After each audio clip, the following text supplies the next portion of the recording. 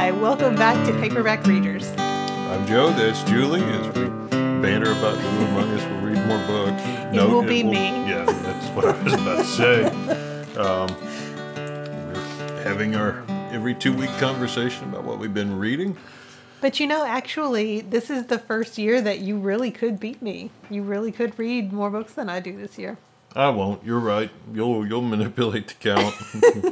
I don't manipulate the count. I just read what I read. Blind media is going to mess with the numbers. But you're doing really well this year, and I think this week you read more than I did again. Yeah, I did. It's close on the year. We compared one day, and you were one ahead of me. I may have made that up. I don't know. I mean, again, really, truly, at the end of the day, I just want to read the books that I read, and it's probably more than I've ever read before. And if that's more than you read, awesome. But if it's not like I'm going to, be inconsolable for months to come. Have never heard you say that, and this might be the big one. Episode where Julie keels over a fart failure. I don't believe that you mean that, so. Well, maybe it was gamesmanship. I don't know. Regardless, let's talk about books. All right, here's what I read over the past 2 weeks. It hasn't been a ton. I'm having eye problems. It makes it hard to focus. But anyway, the first one was Diary of a Wimpy Kid. I think I've said on here before that I'm not a huge fan of this series, but it turns out that I am a big fan of reading them with our son. I had a really good time going through this book with him. We had already read some of the awesome Friendly Kid stuff, and he really wanted to read this one together, and it was worth it. It's just a really fun story. I read Beautiful World, Where Are You by Sally Rooney. This was a much hyped book that came out this fall. I think I'm one of the few people in the world besides you who did not read Normal People, which was her last big book. I think they made it into maybe like a mini series or something. It was maybe on Hulu, a movie. I don't know exactly because I didn't read the book, so I didn't watch whatever it was either. Actually, I read the first couple chapters of Normal People and did not think it was for me. It just didn't click with me right away, and I think I had like a lot of other things that I wanted to read right then.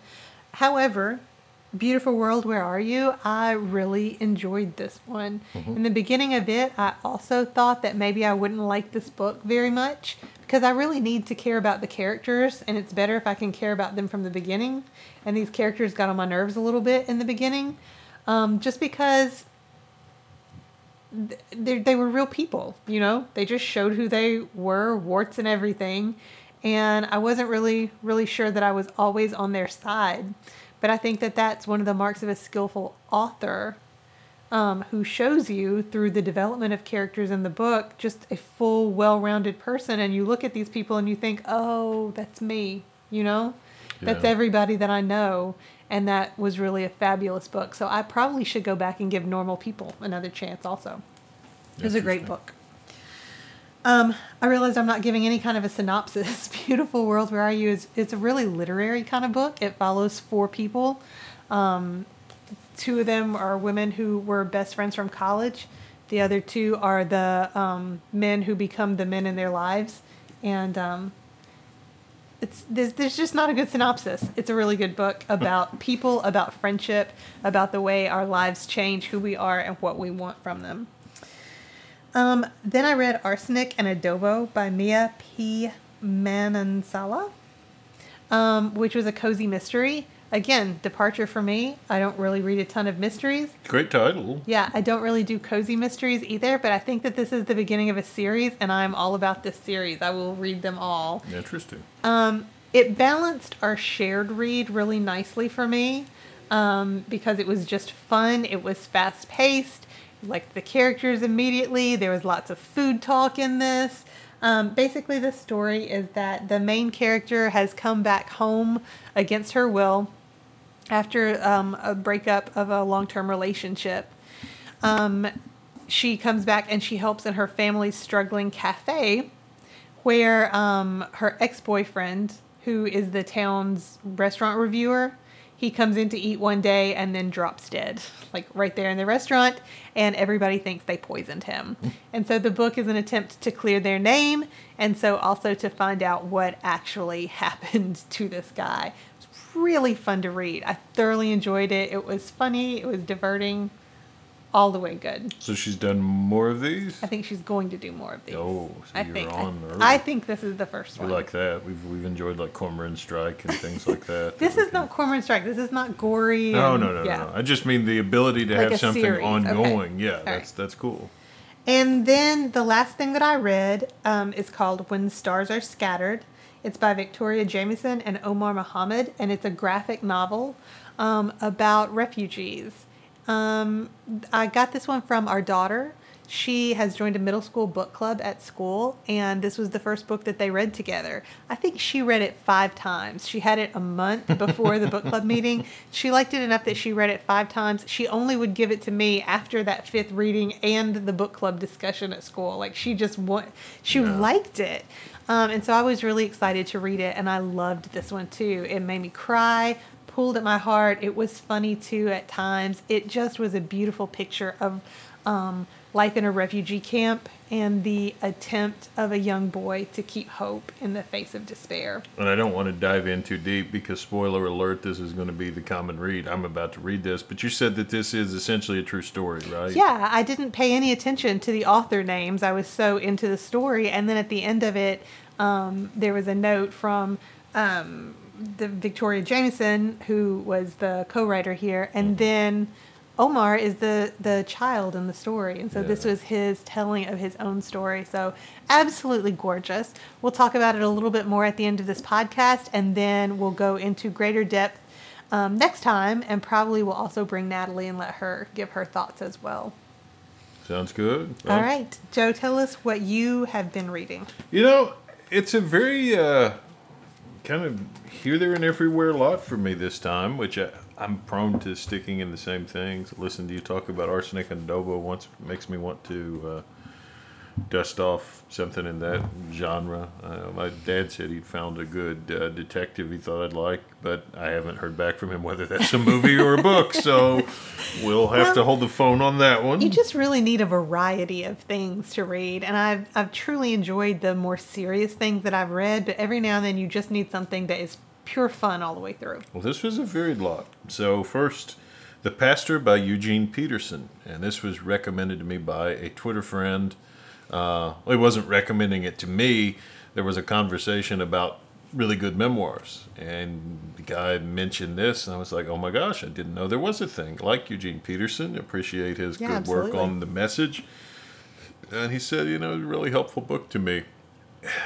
I can't recommend it the way that I can recommend The Message, which, as an aside, if you want to read the Bible in a more contemporary language that doesn't seem to sacrifice the meaning, The Message is beautiful. Eugene Peterson obviously really cared about what he was doing and did a thorough, tremendous job with that. The Pastor has moments that are what you would hope they would be. On the whole, as a narrative, it feels a little scattershot just because it's really just Eugene Peterson's life. And I mean, he didn't win the Nobel Prize. He didn't cure cancer. It's The Pastor because it's really about him coming to grips with his vocation.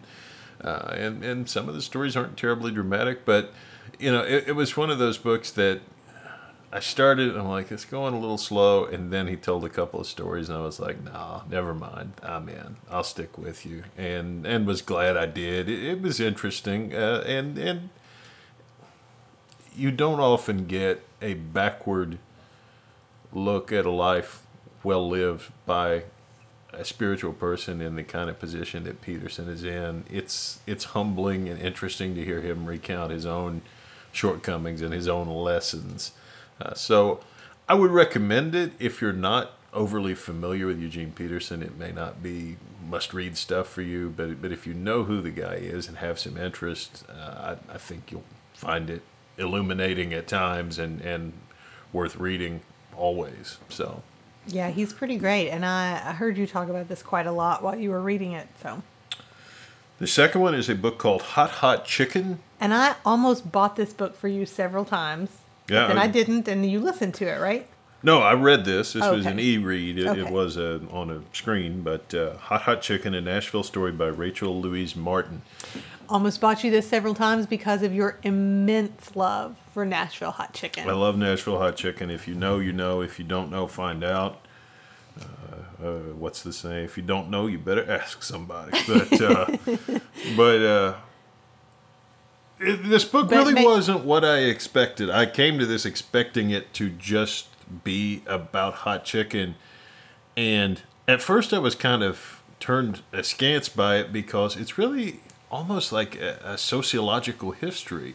And that just was not what you were Yeah, expecting. it really becomes a book that's largely about how miraculous hot chicken had to be to get here. The things in Nashville coming up in the 30s and the 40s and the 50s, the hot chicken had to survive to be a thing here in 2021, which is interesting from a historical perspective. As a white person, I'm often unaware of the subtle and sometimes not so subtle ways that I'm advantaged. And a book like this really, step by step, kind of, okay, you set up a restaurant and then they're going to squeeze you out of your neighborhood. And then they're going to tear down the neighborhood where your house is. And, I don't think anybody ever set out on a quest to destroy hot chicken or this particular family, but there's a lot of mishaps along the way. You're talking, of course, about the founding family of hot chicken. And to the extent that we know, we never know the name of the woman who allegedly gives birth to hot chicken. We have some speculation in here. Rachel does a good job of kind of tracing the story as far as you can trace it, but the final details are never going to be there. But, and it appeals to me. Prince's is the old school hot chicken place. It is the original. And it was your first hot chicken place and the place that you came back to a million times. Oh, I loved it. It was so sketchy and dilapidated and wonderful. It doesn't exist anymore in that form. No, there is a Prince's now, but it is gentrified. It is in a different neighborhood. The original Prince's was destroyed one night when someone ran a car through the strip mall where it was housed. My internal, emotional Joni Mitchell here says they paid Paradise and put up a parking lot. It'll never come back. But anyway, if you want to know the backstory, if you want to know more about the history of Nashville, this was a really interesting book. And by the end, I circled back and was like, no, this wasn't what I thought, but maybe it's what I needed to read. So well done. Surprising, different kind of book. Excellent.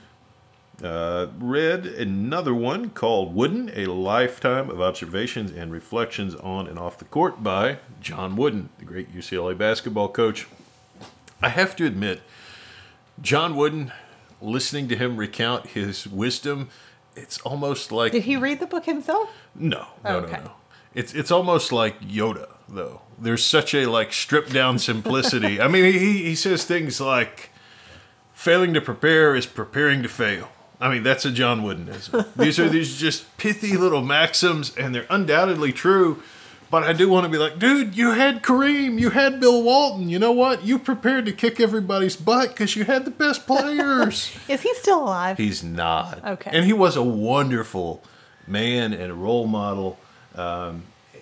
It's always interesting, but at the same time, I had to come away a little bit disappointed. My favorite part of the book was Bill Walton's weird letter to him that they included in the book, just because Bill Walton's such a freaking lunatic. And it really makes me think that he was special to hear the way Walton talks about it. Because Walton was this counterculture, hippie, deadhead, 7-foot basketball man-child. And he talks about what Wooden meant to him and the way that he's passed it down to his kids. And they had nothing in common except that they appreciated each other. And at the end, that's pretty profound in itself, I guess. It is. So, it wasn't that it was a bad book, just that, it's kind of like, what's the secret? Tell me how it all works, John Wooden. Nobody's going to tell you the He's not going to tell you. If he knew it, he wasn't going to tell you. He was way too smart for that. But if there was a secret, it was be genuine enough with people that you can build relationships with people who are completely different than you, who when you're an old man, they still look back fondly 40 years on the things you taught them, which is pretty profound. And then my other two, the presidential biography crusade goes on, American Lion, Andrew Jackson in the White House by John Meacham. Now I'm trying to find a Martin Van Buren biography. I have one on interlibrary loan, much harder. But this is John Meacham, so we know it was good. It was good. I was a little bit disappointed that so much of Jackson's presidency, the more things change, the more they stay the same. One of Jackson's cabinet members married a woman who, well, let's just say her virtue was often speculated about. She had been married before. There were dirty rumors that her husband had disappeared after she had taken up with another man, and there was a child, and maybe it was his child, and maybe it was someone else's child. Who knows how much of it was ever true? But it's this massive shadow that hangs over a large portion of Jackson's administration because he just would not part with this dude, even when members of his own family were like pulling the other direction. So that was a really strange episode. Jackson was strange. I don't know much about him, but I know he was strange. He was determined, possibly to the point of insanity. The great Andrew Jackson story is he's the first president that someone tries to kill. A man pulls out pistols and shoots at him from close range, and the pistols misfired. At which point Jackson begins beating the man vigorously, so vigorously that they have to pull Jackson off of him. Can I just say that has to be the 30th time I've heard that story, because you have loved that story for years before you even read this book?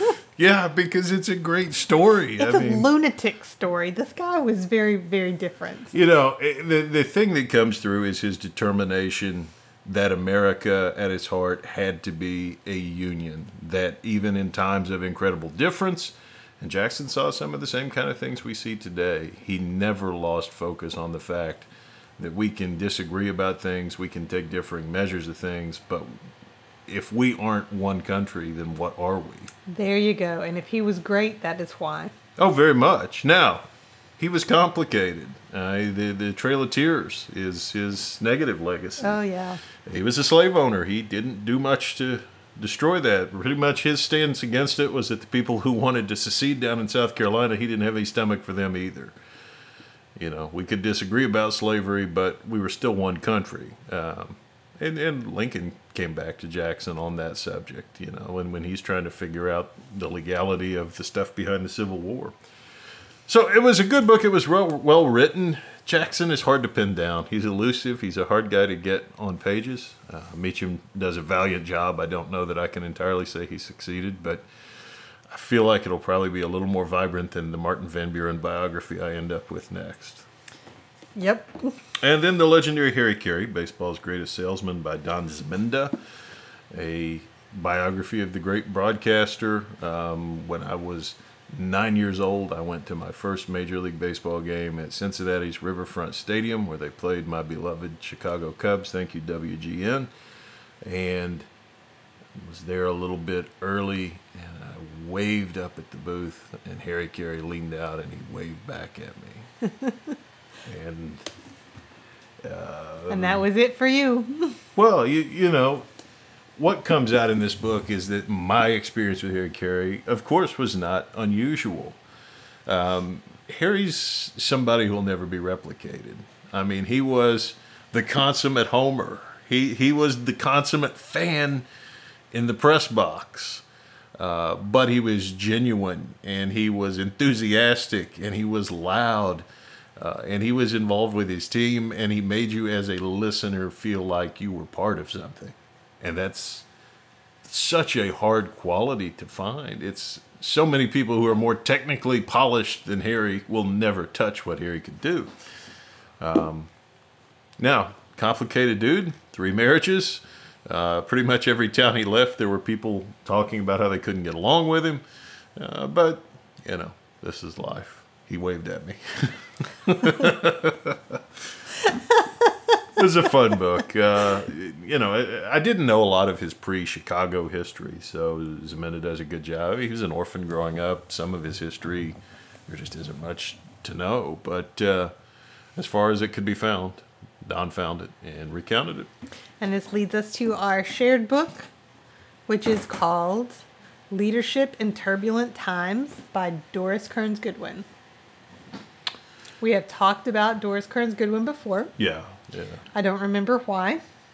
Because she's awesome. I know, but you read something or talked about, you must have talked about the Lincoln book, Team of Rivals. Well, it comes up all the time for me. That would not be hard to imagine. I think that this is only the second thing of hers I've ever read, though. And the first would be her book about the Brooklyn Dodgers and growing up as a Brooklyn fan. Yeah. I love a memoir, and I love sports memoir. Wait till next year? Is that the name of it? It's fabulous. And I bought it in Cooperstown. Yeah, at that used bookstore that was. Yeah. So that will forever be my favorite of her books. But this was pretty amazing. The setup for this book is that she uses 4 different presidents to analyze the characteristics of leadership and to show why those presidents were great. She looks at Abraham Lincoln, Theodore Roosevelt, Franklin Roosevelt, and Lyndon Johnson. And I have to say that when I picked this book up, because this was your recommendation, you read this a year ago, you said, right? Yeah, something like that. Yeah. When you handed this to me and I started reading it, I knew it was going to be great. I knew I was going to like it, and I did. But I could totally understand Lincoln and both Roosevelts. I did not get Johnson. Like, why was he there? But you're the presidential scholar here, not me. So I didn't know very much about Johnson. He is, of course, the most modern of the 4. I knew that he was famous for the Civil Rights Bill. But honestly, as I read the book, he's the only one of the 4 who didn't. He came off like as the one you would least like to have known. Does He might have been the most convoluted of the 4, she's but careful. He also came from the most difficult background, and she does a really good job illuminating the past. Well, okay, difficult Lincoln wasn't in not fair, but Lincoln had more things to pull him back together. Like, he had a stepmother then who really loved him. Lyndon Johnson's childhood was turbulent, really all the way through, with no saving graces. Yeah. So it was just. He had the most, I don't know, to me, the most interesting background, and he probably was the most interesting personality. But he was also the only one that she worked with. Yeah, she knew Lyndon Johnson personally. Right, which is probably key to her memories. Thorough understanding of who he was as a man. Well, and it has to be noted, she's careful to differentiate the failure that Johnson had in handling the Vietnam War from his work on civil rights, which is what she wants to talk about. What she does is the book is in 3 parts. And for the first part 1, she discusses the childhood and the traumas that shaped each man. A chapter for each man. Then in part 2, she looks at what, as adults, shaped them into the leaders that they would be. Again, a chapter for each man in chronological order.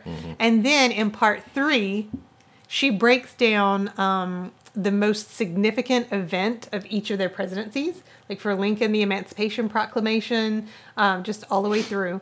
And she structures those chapters differently in that each chapter is studded with headings that will tell you like the leadership characteristics she's about to illuminate through their actions and their decisions. And I found the structure of this book really helped me a lot. Again, as somebody who did not know as much about all of the presidents as you did, I had read about the other 3, just not Lyndon Johnson. Yeah. So I came to them with at least, 3/4 of decent background for them. But the setup of this helped me to think about them and their presidencies and their legacies and their characteristics in ways that I had not before. And I found myself, particularly when I was reading about Franklin Roosevelt, with his struggle to pull the country through the Depression. That was the illuminating moment for him that she wrote about. obviously I'm thinking about this history that my grandparents lived through that was so defining for our country, and I found it really interesting the ways that she showed the way, like how thoroughly he changed the country forever. But I also was going through it thinking, yeah, I've seen, my principal do this kind of thing. I wonder if he's read this book, just the solid leadership qualities that you see in anybody who does a good job, even leading 5 people. Well, and she's good for that throughout her writing. I mean, it's worth noting Team of Rivals isn't just a book that I love. When Barack Obama read it, he called her, he was like, hey, come talk to me about this. Because, it was more than just a fascinating story. It's in the here and now. What does this mean? Why was Lincoln great? Well, here's how you can be great, too. Well, and it was interesting to me that she also showed how each of these men were influenced by the ones who came before. How Teddy Roosevelt had studied Lincoln. And then, of course, how Franklin Roosevelt was influenced by his relative. And then how Johnson had kind of looked at all of them, but particularly, I think, at Lincoln. He is mentioned a lot of times with that. And how the great leaders of the past, what we can learn from them in our very disparate circumstances, and how the greatest leaders do that. They don't just come up out of nothing. They are very much informing themselves based on successes of the past. Yeah. Well, and the way that we can use history to shape the present and the future, everything she writes is wonderful. I mean, Team of Rivals is wonderful. Bully Pulpit, it might be my favorite of hers. There's still 1 or 2 of hers that are on my bookshelf in there that I've got to go through, but I've never read anything she wrote that at the end I didn't put down and say, I'm glad I read that. Her writing is always very clear. It's well structured. It's thoroughly researched. And it's always leading you toward a place you really want to go. Yeah, that's a good way to put it. Well, so I think thumbs up on that one. And if you are kind of like Joe, and you're like, I'm really interested in the presidents, but I don't think I'm ready for this project of a biography of every president. Hey, this would probably be a really good way to kind of dip your toes into the presidential waters and see if learning more about the presidents is something that you would enjoy. So that's you. We would recommend Leadership in Turbulent Times by Doris Kearns Goodwin. Yep. Well, and you got the book for next time. Remind me again the title. As mentioned earlier, it's called When Stars Are Scattered by Victoria Jameson and Omar Mohammed. It's a departure for us because I think it's our first shared novel that is a graphic novel. Yeah, it will be. So looking forward to that. Also want to give a shout out to a prior listener recommendation. I have Band of Brothers in waiting on I believe it's the Libby app, so I don't have it quite yet, but the good news is it's on its way to me, they say, within 2 weeks, so probably episode after next. But so thank you to Nathan for that one. Coming down the pike on that. If you have any comments on anything that we have read for these past 2 weeks, or you've read When Stars Are Scattered, any of those kinds of things, anything you want to tell us about books or reading, you can get in touch with us at paperbackreaderspod@gmail.com, on Instagram at paperbackreaderspod, and on Twitter at pbackreaderspod. Meanwhile, I'll be eagerly awaiting your tips on Martin Van Buren biographies. And Good for luck with goodness that. sake, keep reading.